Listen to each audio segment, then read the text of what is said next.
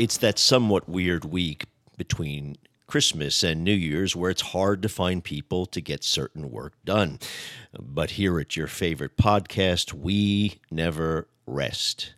This is Jonathan Tassini, and this is the Working Life Podcast for December 27th, 2017.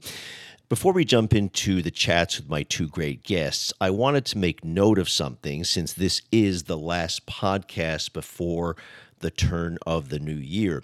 On January 1st, 18 states will see hikes in the state minimum wage, and that's a really good thing because you have to remember the federal minimum wage is just $7.25 an hour, and that is a poverty level wage. It should actually be close to $20 an hour. This is a point I've made repeatedly. If you looked at how productive workers have been over the last 30 to 40 years, think about that. The minimum wage at the federal level should be $20 an hour, as opposed to the $7.25 an hour it really is today. Basically, we've been collectively robbed over time of the hard work of millions of people and the hard work that they've put in at work. And that's because the system functions like that. This is what the system does. It robs people. But when I looked at the hikes in the 18 states that I mentioned, I noticed something that was worth highlighting. And it's a lesson to everyone listening about the importance of doing politics and especially getting involved in campaigns around issues. The minimum wage hikes break down into two categories. There are those that are simply inflation adjustments, and there are those that are happening directly from the pressure from the people, mostly either from legislation or ballot initiatives. And it's that pressure from the people that has made the most difference. And I'm going to just give you three examples of those 18 states. First of all, California, which this hike will take the minimum wage up to $11 an hour. It's a 50-cent hike, and it's going to affect about 2 million workers, about 13% of the whole workforce. That came as a result of legislation, pressure from the people. In Washington state, the minimum wage will go up to $11.50, a 50-cent hike, and that'll affect about 12% of the workforce. And that, too, was a result of legislation, pressure from the people. But then if you look at Florida, and the minimum wage there will go up to $8.25, much lower than California and Washington, and only a 15-cent hike, and that'll only affect 2% of the people working in Florida. That's just a inflation adjustment. That's not from something that was a significant hike because of pressure from the people on the legislature or through a ballot initiative. So the bottom line, the point I want to make here, is that organizing matters to millions of people's real economic lives. But if you're not turned on by candidates, and I get that, too many candidates are pretty unimpressive today, then consider at least digging into a campaign like one seeking to raise the minimum wage, because that has real consequences. So now let's turn to my guests. As I have mentioned on and off, when it's relevant, I was a national surrogate for Bernie Sanders in 2015 and 2016, and really the best part of that effort was meeting literally hundreds of amazing people all around the country. And I've had a number of those people on this podcast over the last year. People who were putting everything they had into the campaign. And one of those amazing people that I met is Marcus Farrell. And Marcus was the head of the African American Outreach Desk for the campaign. And among the many great things about Marcus is that in the months after the campaign ended, he has never stopped trying to build the progressive presence within the African American community. And also he has pointed out, rightly so, how the broader progressive movement does not give enough attention. And when I say attention in politics, I mean resources, money, and time to mobilizing, organizing, and working in the African American community. And I think it's pretty obvious that, and Marcus has pointed this out online in all sorts of social media discussions that I've watched and taken part in, the Democratic Party victory in the Senate race in Alabama, for Pete's sake, Alabama, was all about the big turnout in the African American community. Without that turnout, a pedophile, homophobic bigot would be headed to the U.S. Senate. So my good friend Marcus is now jumping into the electoral fray himself as a candidate. He's running for a state legislative seat in Arizona. You can find his campaign info at Ferrell, and that's spelled Ferrell, Ferrell 4, FOR 24, which is the number of the legislative district. So Ferrell424.com. And Marcus, before we get into some of the issues that obviously you want to talk about with voters, let's give my listeners a little bit of, if you will, an ABCs of this race. You're running in a legislative district in Arizona, and I looked at the map. It looks like it covers from kind of Phoenix. It goes eastward through Camelback over to Scottsdale, kind of in a corridor. And tell us a little bit about the nature of that district. You know, why, what is this district about? Right. So, so our district goes from South Scottsdale all the way over to basically the beginning of West Phoenix. Mm-hmm. It is the first or second most diverse district in Arizona.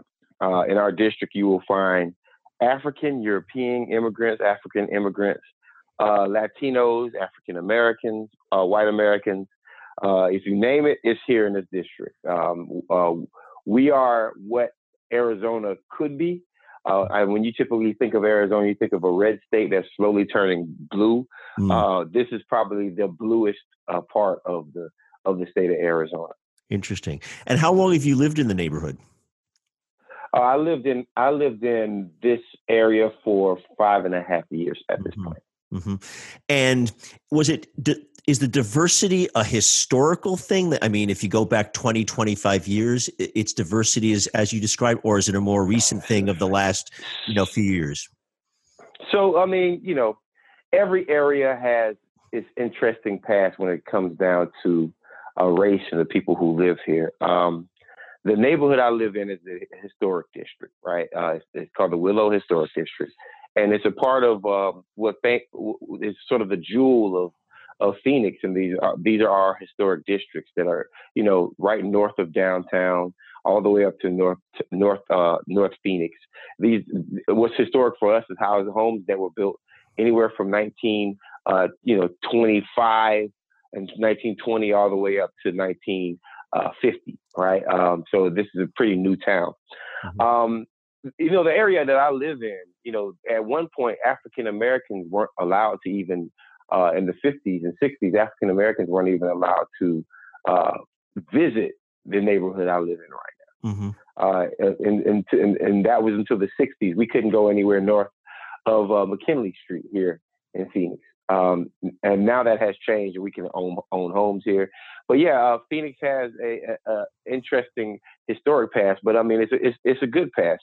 The thing about Arizona in general is, for a state that had nothing to do with the Civil War, we just had arguments last year about removing Civil War and Confederate monuments in the state of Arizona.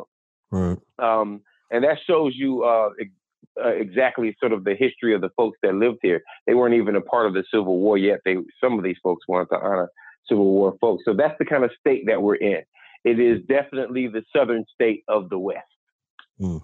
And I know you, obviously, I said this in the introduction to this segment, that we know each other from the Bernie Sanders campaign. You were one of the most important organizers of the campaign, especially targeting people of color and minority communities. And I wonder what possessed you to decide to run yourself as a candidate, since that's a very different role than being an organizer.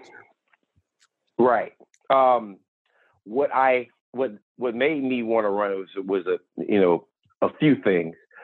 First, I'm a progressive. I believe in 99% of what Bernie stands for.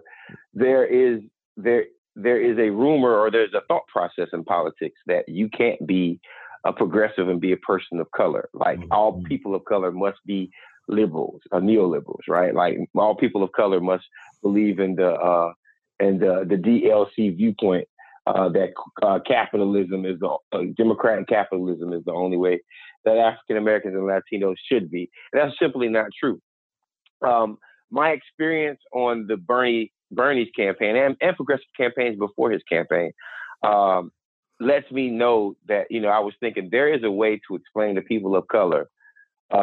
There's a way to be a progressive and also be a person of color, because progressive issues are people of color issues, and people of color almost naturally are progressive if you think about it, just because of the certain oppression that some of these folks have to go through, whether you're Latino and you have family members who are worried about DACA and deportation, whether you're African American and you're worried about police brutality and systematic racism and economic injustice, right? There's a way to combat these things and speak on it on a level of blackness, on a level of Latino-ness, right? That I looked around and there's not many people doing. Another way maybe one could think about it is that people of color supported a whole bunch of candidates who put forth, generally speaking, a neoliberal position. Of course, I know we're talking specifically about Hillary Clinton and using that lens in 2016, but I do think that people of color are progressive, as you point out, because of the nature of the issues can be, and that they're not necessarily inherently neoliberal, but it's the responsibility of, if we're talking about the Democratic Party or candidates, to be present in the communities of color and not just expect them to just show up, as I think lots of the Democratic Party people think, just to show up because they're loyal. Right. I mean, look, there's loyalty, but that loyalty only goes but so far, right? Like we can't win states with loyalty, right? We can't win states with Black and Latino super voters. We have to have a turnout of people who are, have been disengaged. And I mean, I'm gonna be real. That's another reason why I ran, because I can run my own campaign and decide where the resources that I want to put my resources towards. And that's very important. Typically, and this is a lot of campaigns. Folks haven't been engaging African American and Latino communities, not because they don't want to, because they don't know how to. Right. You have to have consultants who have an idea of where that money goes, because to be honest with you, campaigns are just a big tug of war about where the resources and who gets paid, right? When you engage people of color, that means that you're going to have to diversify your consultant slate. And that's something that a lot of consultants don't want to necessarily do. They want to be able to control where the resources are. And that is a major reason why the Democratic Party has not been engaging its base for years. Right. And to add on to what you just said, and you and I have seen this, let's be honest, because let's be forward and upfront.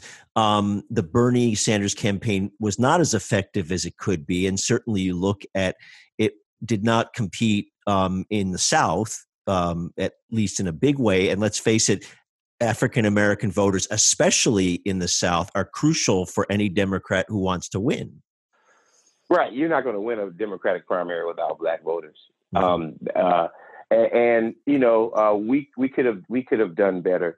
Alabama shows you what happens when you engage. And even the Doug Jones campaign had a hard time really connecting with the African American community. It's just that the resources for the Jones campaign actually went to African American communities, and African Americans started organizing themselves. Because of the importance of not necessarily wanting to have, a pedophile as their senator for the state of Alabama. You have to engage the African American community. You have to do it now. You don't have to spend all of your resources, but putting your best foot forward, having staff, knocking on doors, because believe it or not, African Americans are so disengaged with the political process that they don't care about, they're not going to come to a rally. They're not going to they typically don't go to, town halls. African Americans you're going to have to go and reach them at their doors. And that's the same thing with Latinos. all across the nation. So, I mean, until we change our tactics, until we start putting Black faces in leadership positions and Latino faces in leadership positions and actually making decisions through them and with them, folks are going to have a tough time trying to win a primary. No matter how popular it is, you just cannot win a primary without African-American voters. It's not going to happen. And I remember, and maybe this will be the last point on sort of hearkening back to the 2016 race, just because we're talking about it. I remember early on in 2015, actually, when it just got started, when Bernie Sanders was just, at like 2% in the polls. I was down in South Carolina, and I was in a meeting that was headed by, or the featured person was Cornel West. And it was essentially a dozen or 15 African-American community leaders from churches and groups that were engaging in voter citizen stuff. And they were pretty clear. They said, look, Bernie Sanders could do very well in these places. And Cornel West reaffirmed, said, it's not that people are against Bernie, it's that, or pro-Clinton, it's that they're not woke, to use the terminology now. But the problem was, and it goes to your very point that you just made, is that you have to invest the resources then, both in terms of the faces that are out there, the consultants who are there, and also in terms of the tactics that are going to work in various communities and put the money there. And that didn't happen, I think. And I think that was the reason that many of those caucuses and primaries in the South, Hillary Clinton, just because she was a brand, won those states by large margins and put Bernie way behind the delegate count, so that by the time he came out west, I think the race was over. And it was, I think, really one of the main reasons he lost. It was not engaging the African-American community enough. Well, here's the thing. We did attempt a small attempt to engage voters. We had a canvassing program, but we didn't necessarily have enough time, and it wasn't funded enough. You didn't have the resources, right? Right. Yeah. It wasn't fully funded. But the more important thing is you have to keep it moving. Like, you have to keep it going, right? You have to. Because once you build your name ID in one state, the next state's going to understand and see it and feel it. And we're starting to prove right now that you can be competitive by reaching out to African American voters. Look, Stacey Abrams, a woman that I work for, I worked for when she's running for governor of Georgia. It would behoove any presidential candidate to reach out to a person like Stacey Abrams, because the Georgia Democratic primary is 55% Black women. And right? is she getting the kind of support that she should get from the, if you will, the party apparatus? No. The party apparatus is being neutral because she does have a primary opponent. But here's the thing: she is getting enough support from Black America and woke America right now that she's going to win the Democratic primary, right? And then, she stands a very high chance because of the nature of the beast that is Donald Trump. She has a very high chance of actually becoming the first African-American woman that's governor of the state of Georgia anywhere in the United States. Progressives need to attach themselves to people like that. Progressives need to attach themselves to David Garcia in Arizona, who's going to probably have a record turnout of Latino voters. That's something that has never been seen before, right? Like, we need to embrace these people of color across the nation that are doing these things, because they're doing grassroots work that some smart candidate should be willing to just attach themselves to and reap the benefits if they plan on running for president in 2020. So we went far into the sort of the big picture, national picture, just because you and I talk about this on and off all the time. But I want to circle back to your campaign, and talk about, first of all, what has it been like for you as a candidate? The things that you found that you sort of knew were going to happen, or, something that surprised you because you actually hadn't been sort of, if you will, the main guy, the person that everybody wants to tug at and talk to. The biggest, I have two big surprises. The biggest surprise has been, utilizing my platform, telling people my platform at the doors, especially white progressives that are, and that live in my neighborhood, right? And receiving such a positive feedback from my door knocks. That is the most surprising thing, because I did not think that white folks would be willing to listen to my story and hear me out. But, folks want change. They want to see something different. The second biggest thing is how powerful being able to be in front of the microphone is. When you sit with your team and you craft talking points and you test them on the district and you listen to what people say and their reaction when you say the things that that you think is right and folks actually agree with you. It's a very powerful thing having the microphone in front of you. Something that I didn't have in the past, as a staffer, right? Being able to express yourself. So as a candidate, that's very surprising to me how powerful that is. As a candidate, it's been very interesting. It's funny because as many campaigns that I've managed, Jonathan, as soon as I became a candidate, I forgot how to be a campaign manager. I literally, yeah. Well, that's a good thing. That's a good thing, because too often, too many candidates want to be both. They want to be the candidate and the campaign manager, and that's a recipe for disaster. Right. And I have a team around me. They're a young team. It's going to be a pretty diverse team. We have Latinos and African Americans and whites all supporting me, and all on my team. I have you can take Bernie's platform, add a little bit of a Latino on it, add a little bit of Black on it, and that's what I'm pushing in the state of Arizona. And since this is like one of the lowest states for education, the education platform is something that all of the candidates are going to have to touch and have to figure out here in this state. So yeah, it's very interesting at being the candidate. It's a very big difference. I know, and since lots of my listeners are potentially wanting to be candidates, I always like to bring in people who are experienced in the sense of politics, but like yourself, they're in all of a sudden that leading role as the candidate, and it is very different. I think it's good for people to know that difference. And I thought one of the things you just said, which was quite interesting, was your point that you're going and knocking on doors. That's the way you're trying to win this campaign. And I assume that that's an interesting process too. I mean, you got to walk up and introduce yourself and put yourself forward and, hey, I need your vote. It becomes addictive, Jonathan. It becomes addictive. It does.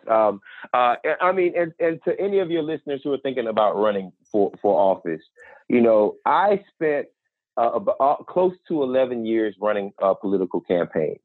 And, sometimes you look around and you say to yourself, who's the perfect candidate? And I said that to myself for years. I'm looking to work for the perfect candidate. And I've only found 2 or 3 perfect candidates, right? Stacey Abrams being one of them, right? But someone will have a problem with women issues, or somebody might have a problem with people of color, or someone might have a problem with being a pure progressive. So when you look around, make sure you look in the mirror also for that person. That's what I want to tell your listeners. Once you look in the mirror, you might see the perfect candidate. And as soon as you decide that you're going to run, you need to figure out your win number, and you need to at least knock on that amount of doors yourself, personally, not a team, but yourself. You need to get out of your house and get out of your office and try to knock on as many doors as you personally can be, because that right there will set a precedent with folks, and they're going to remember that you came by the house. That's the biggest response that I get right now from people in my neighborhood that I've knocked on their doors. Like, you came by. Thank you very much, Marcus. We're going to remember you. And, I asked them to just remember my ugly mug on the flyer.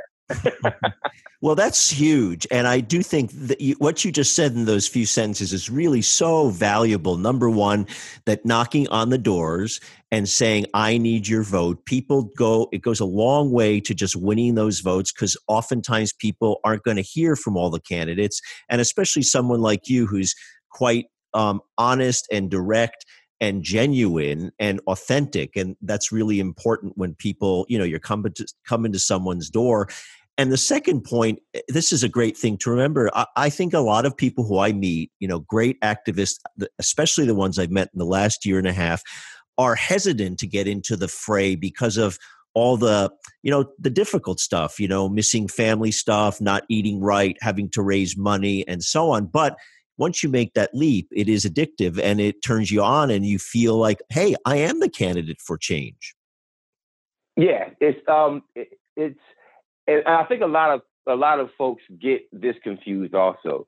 They think of being a candidate. The definition of a candidate is very centered on white male, cisgenderness, right? Like, if you are a candidate, then you're supposed to talk like this, and you're supposed to hold your hand in a certain way, and you're supposed to have your speeches in a certain way, and all of that is bull. Throw all that out the window. Humans want to hear other humans nowadays, and it's an amazing thing. No one wants the perfect polished politician anymore, because as soon as you look like a polished politician, most people think you're a liar. Be your authentic self. I don't plan on changing anything for anyone as much as my campaign manager hates that my thought process. I don't plan on changing. I plan on staying the same Marcus Farrell that you will see playing Madden with my nephew or hanging out at the park playing basketball. I'm going to be the same person at the doors.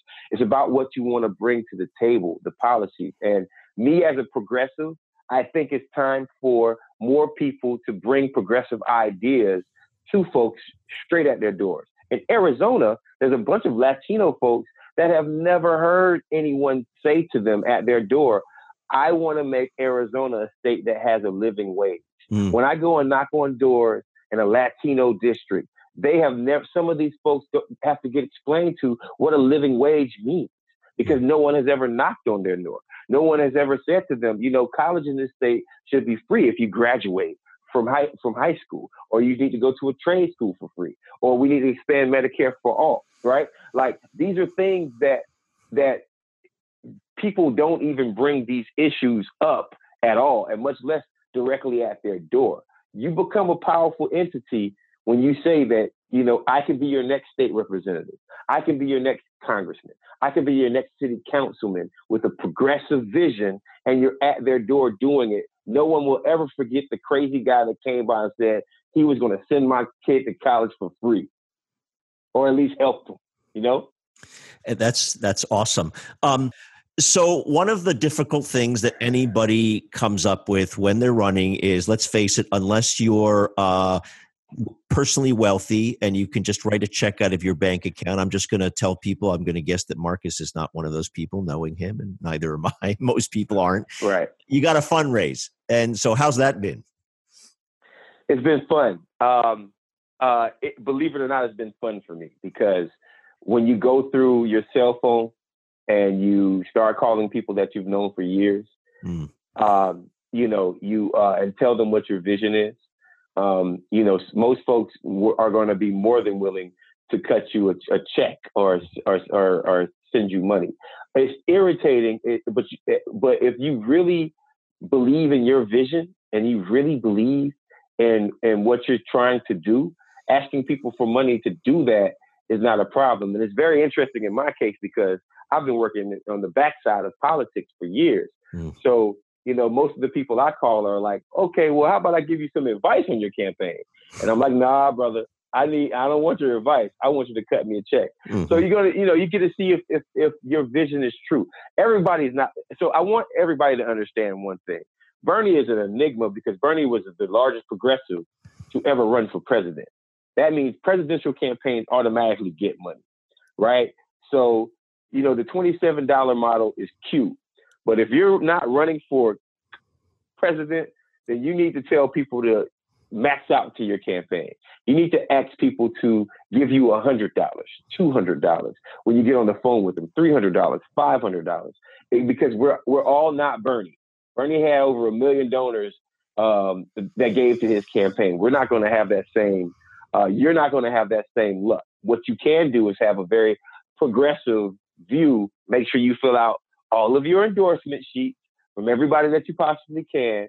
Contact everyone you can if you're a progressive, and see if you can get big organizations to either endorse your campaign or write you a check.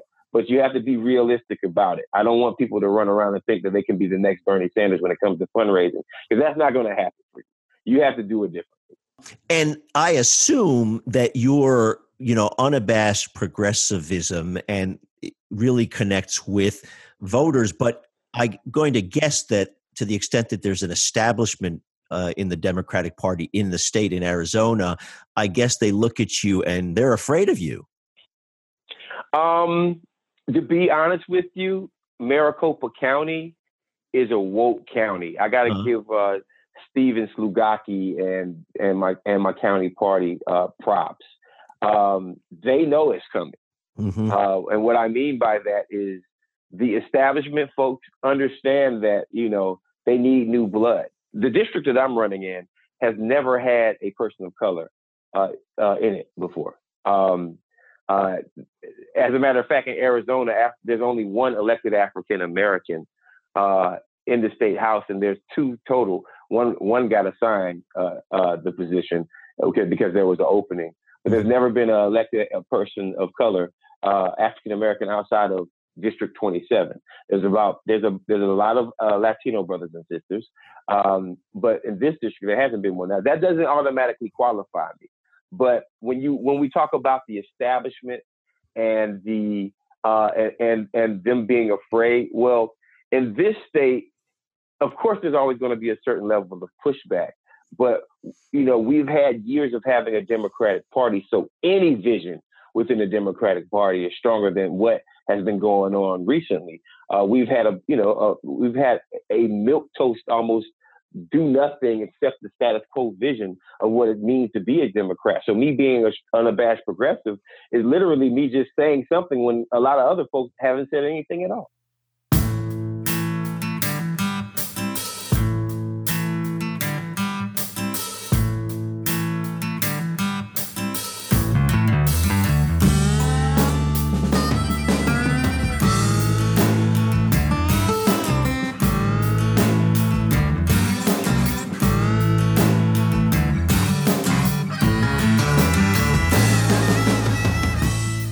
And now to my other guest, who is also a candidate, this time for Congress. Just your basic, good, solid union man. Mark McKenzie is an old friend. He was for 25 years the head of the AFL-CIO in New Hampshire. And, Mark knows everyone in the state of New Hampshire. He's a firefighter. He joined the fire department at the age of 21 in 1974 and eventually earned the rank of captain and then became a union official within his fire department local. He was also a delegate for Bernie Sanders, but unlike a lot of people, he's no newbie when it comes to progressive politics. I first met Mark in 1991 at a conference of union activists and progressives, all of whom were in the Northeast, who were coming together to try to build closer ties in the progressive movement. And all of this was organized under the United Auto Workers, my union, the UAW leadership of a guy named Phil Wheeler, who was the director of the Northeast region. Mark is running in the 1st Congressional District, which is right now represented, in fact, by a Democrat, Carol Shea Porter, who decided not to seek re-election. And you can see Mark's campaign at Mark McKenzie, MacKenzie, that's markmckenzieforcongress.com. Mark, before we get into the nuts and bolts of the campaign, you were a longtime firefighter. And I was once standing in line at a grocery store in New York City, and there were a bunch of firefighters, and they were loading up, with like 5 pounds of potatoes and, all this massive stuff that they're going to bring to cook dinner at the firehouse. And one of the things I learned, and this kind of goes to the economics of people, is that they actually have to pay for that out of their own pocket. I had this idea that there was like a firehouse fund. So that kind of blew me away. Yeah, well, that's the case. It's always been the case in the fire service. And, maybe that's a good subject for the next contract negotiation for people. Yeah, I mean, you'd think that this would be part of the budget for all firehouses. I certainly, as a taxpayer, think that I would be happy to pay a few bucks or whatever it is to make sure that firefighters had some money to damn eat, and rather than take it out of their own pocket. And then I thought, so what was your specialty? What did you cook? What was your kind of specialty when you were in the firehouse?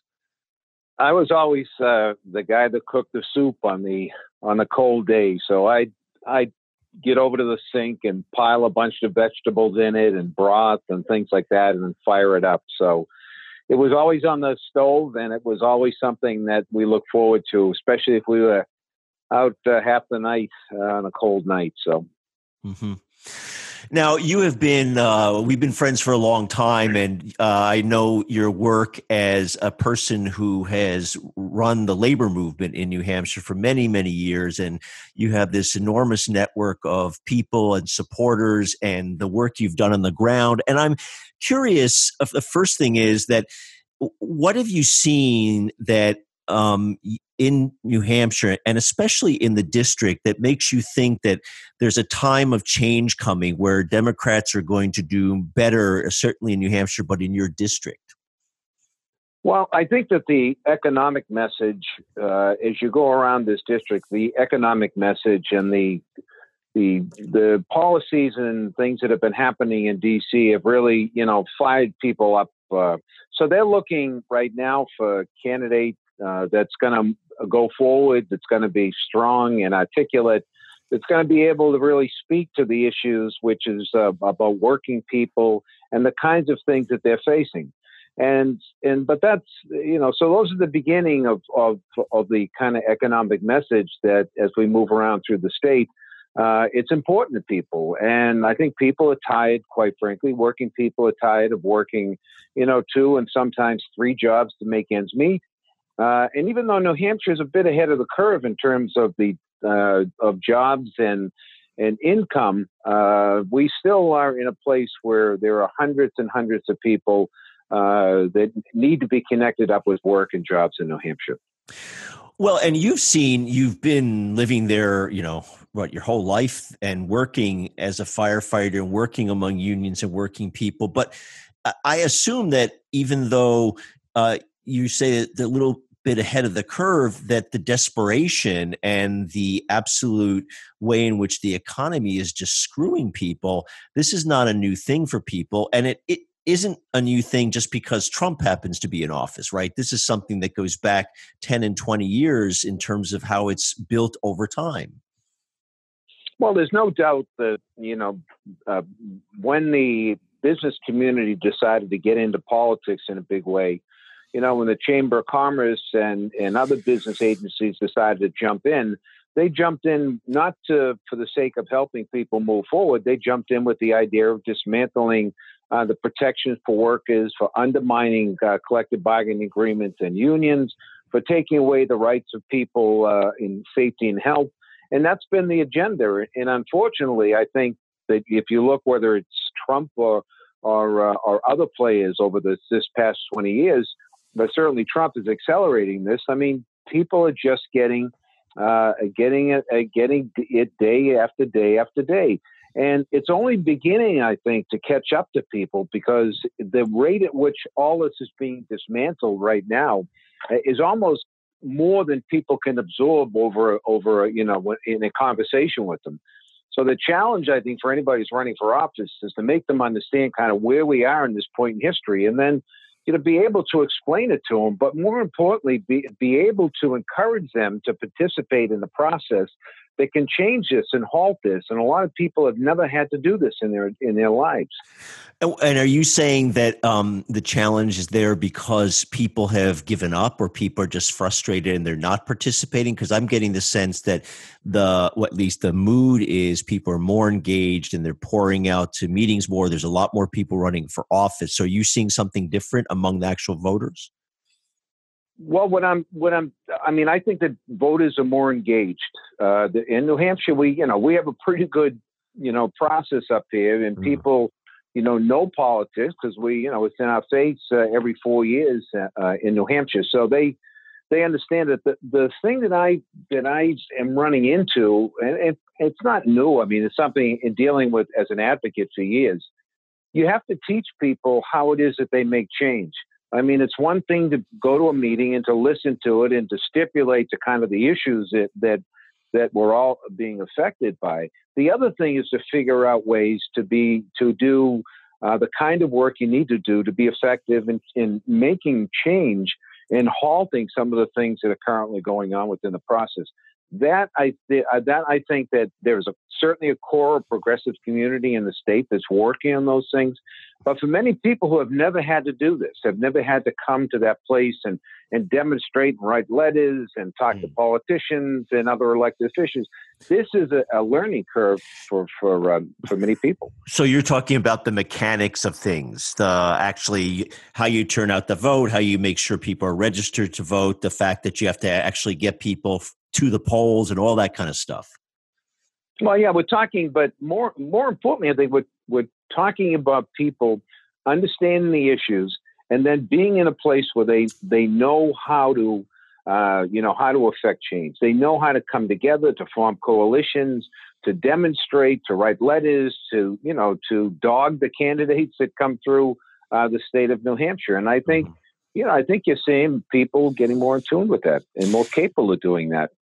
So you were an early supporter of Bernie Sanders in the state, and you were a delegate to the convention for Bernie Sanders. And so the thing that you and I have talked about a bunch, not just during this past campaign in 2016, but before that, is the damn Democrats. I mean, you would think, and you being a labor person, seeing that on the ground, that this stuff has been almost handed to a party that should stand for working people and should be at least on the agenda. If you look at what's written down, there are 4 things that regular people should want, and yet the Democrats seem to always fumble it. And so what do you think about that, and how is your race and what you're trying to advocate, trying to reshape what the party stands for? Well, there's, I think it's pretty clear to people that the Democratic Party lacks the kind of message that they need to bring people together. What do they stand for? How do they develop the message? And as everybody's saying, we've enough with beating up Trump. Everybody's done that. I think they've got that out of their system. I think the question is now what the Democratic Party stands for. How they're going to advocate those positions, and they're struggling with that. There's no question about it. My campaign, because I've been doing this work for a lot of years, I understand what a Democrat should be standing for and what they should be fighting for. Mm-hmm. And it is the workers of this country built the Democratic Party. The issues that are important to us should be and were in the past the core issues of the Democratic Party. And so I think that my candidacy brings that kind of attention to that as well. But the candidacy also, you can't just be the advocate. You have to branch out and understand some of the other issues in this campaign, and certainly, the environment in which we live, the jobs of the future, how people are going to be insured for health insurance, and other things are really core issues of this campaign as well. What if you walk up to an average Democrat and you ask them today, what do you stand for? I think they're waiting for somebody to tell them in some respects. I think they know it in their heart, but they have not been able to articulate it. And we can't just have a candidate that's going to sit in the middle anymore. Those days are over with. You can't expect the Democratic Party just to coalesce around the people in the middle. You need somebody that's going to go out there and really challenge them and challenge the voters to say, okay, this is who we are and what we stand for. That's what my candidacy is about this time. Now, I assume that as you've gone around the district and talked to people about your campaign, but about the issues, tell me how many times people bring up as the first thing on their mind, Russia. They there's no question that's out there. But I think for the most part, people are more concerned about, everyday issues and things that directly affect their lives in the communities and in the state. Do they have health insurance? They have pension benefits? Are their Social Security going to be okay? And is their Medicare going to still be there? Those are the kinds of things, kind of on the ground here right now. I think overarching there is a sense of Russia, but it's not something that we bring up that's brought up in discussions. Well, the reason I bring that up is to your point that you made before about what the Democratic Party should stand for. And it seems like there's an outsized obsession with that. And honestly, I think I'll say for myself, I think there's going to be very little to that at the end of the day. And it's not clear to me how that advances the idea of the Democratic Party standing for working people, fighting for the $15 minimum wage, for Medicare for all those kinds of things that people care about, at their kitchen table, if you will, when they actually are reaching into their wallet to find that extra dollar, especially around the holiday time. I mean, that seems like a lot of rubbish that's distracting from what real people are really talking about. Well, that's right. And, if you're going to build a foundation, you don't build it on shaky ground.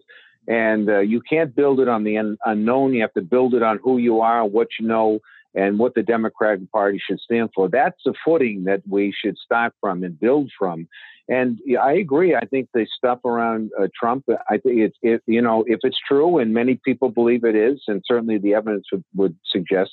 But in the end, we're not going to go to a campaign and be on the streets in New Hampshire arguing about whether or not that occurred. That's not what the people want to hear about. They want to hear about what it is, how we're going to do it, what we're going to do, and how we're going to move forward for the next cycle and put new people in the Congress of the United States. We've talked a lot about domestic issues because as both union members, this is the thing that motivates us directly. But there's a connection there to foreign policy. And one of the things that you've always been part of is the social justice and peace movement. And tell me a little bit about what your view is about this ongoing war that we're facing and the money that's being poured into Afghanistan, for example. Well, this is a war that's gone on nearly 17 years.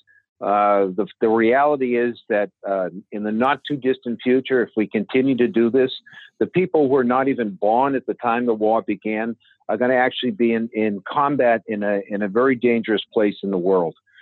The Afghanistan war is robbing us of the resources that we need to rebuild this country and to plow into the things that are important. But beyond that, and most importantly, it is taking away the lives of people every single day. Not only is it soldiers dying on that ground, but there are thousands of people who in this country today have come home and that are injured and have changed their life because of that war. The question is, how much longer? How much longer are we going to be in a battle in a country in which we don't seem to have any thought process or any way of getting out? That we continue to plow billions and billions of dollars into this war. We continue to send the people there to die. And not only the people in this country, but in Afghanistan, the number of people who have died as a result of this. When is enough enough?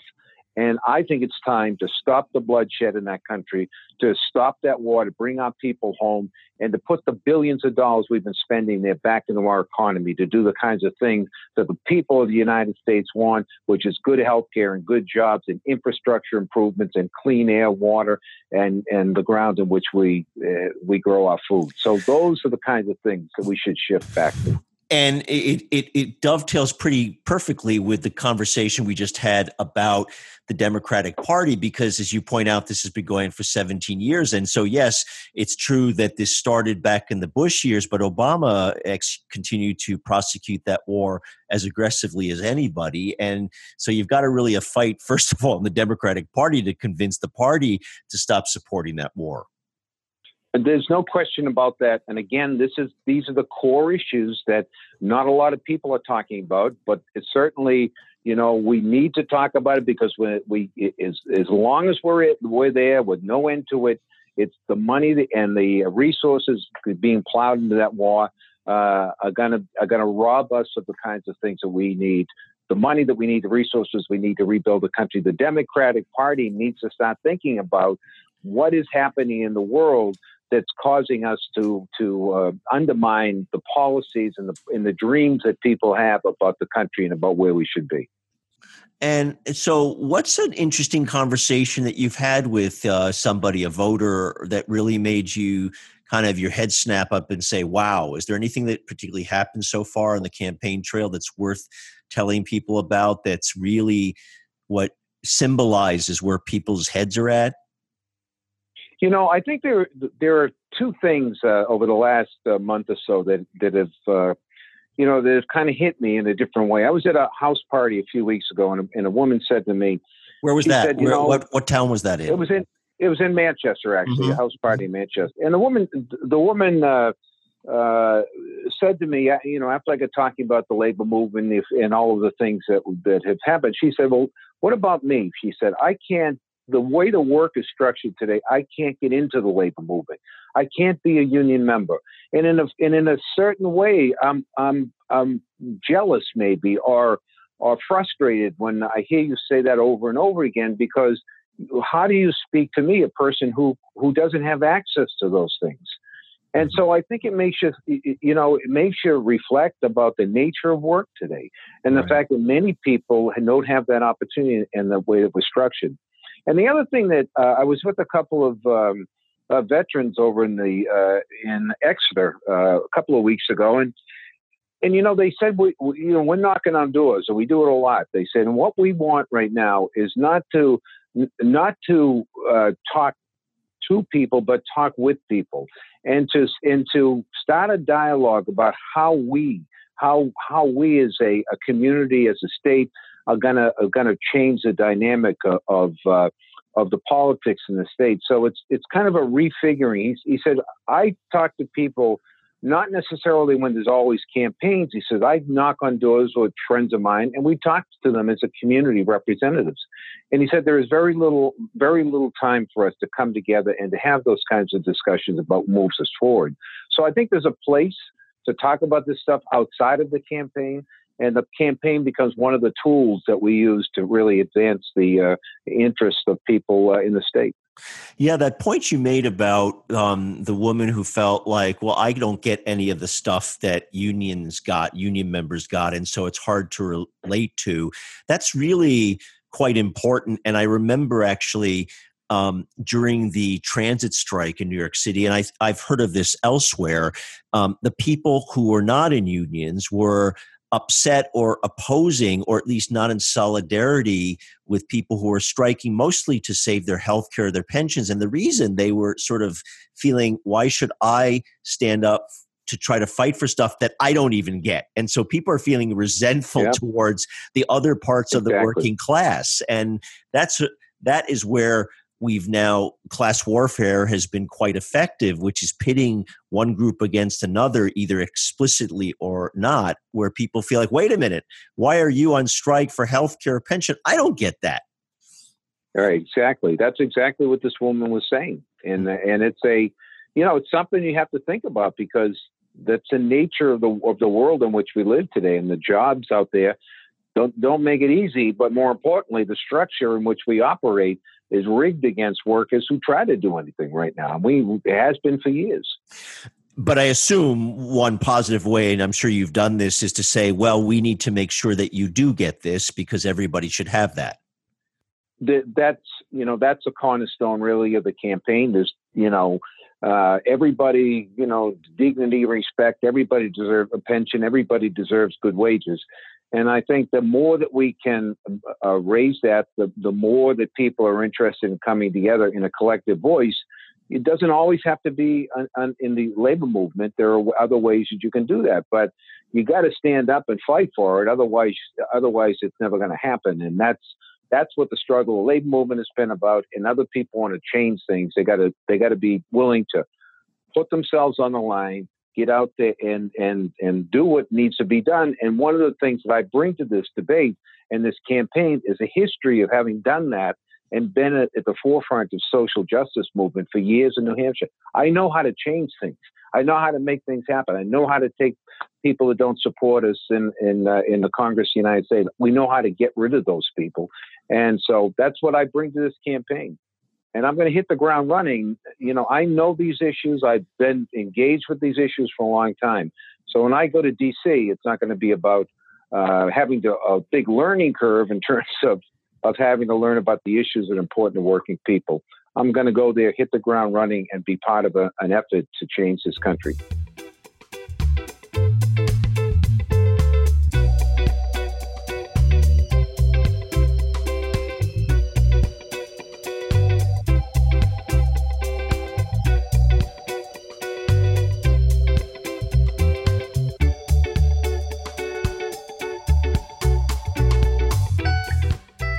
And now it's time for our Robber Baron segment. And we're going to go across the ocean, the Atlantic Ocean, to find our Robber Baron of the week, Jeff Fairburn, who is the chief executive of a company called Persimmon.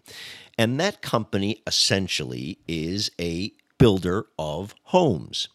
And recently, the share price of that company was going up, thanks to essentially a taxpayer-backed scheme. That's right. The taxpayers of the UK were backing a scheme to support the company in what was known as a Help to Buy plan.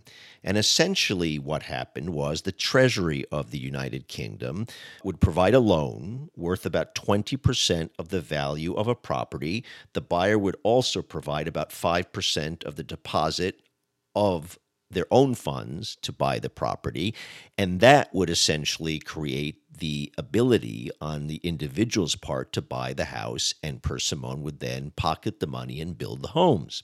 Well, what happened? Jeff Fairburn, the chief executive of the company, got a £100 million bonus. That's 133 million US dollars bonus, essentially funded by taxpayer money in the UK. And that's why Jeff Fairburn is the Robber Baron of the week.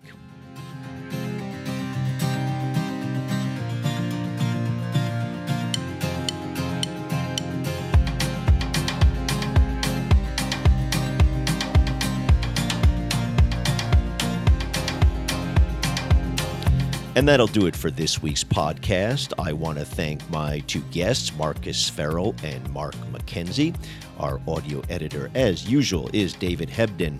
Please do subscribe to the podcast. Please become a financial supporter as we move into 2018. Support us in whatever way you can so we can continue to bring you in 2018 the candidates, the issues, the information that you have been getting for a whole year that we love to bring you, and we could use that support. Look forward to having you back, actually, next year.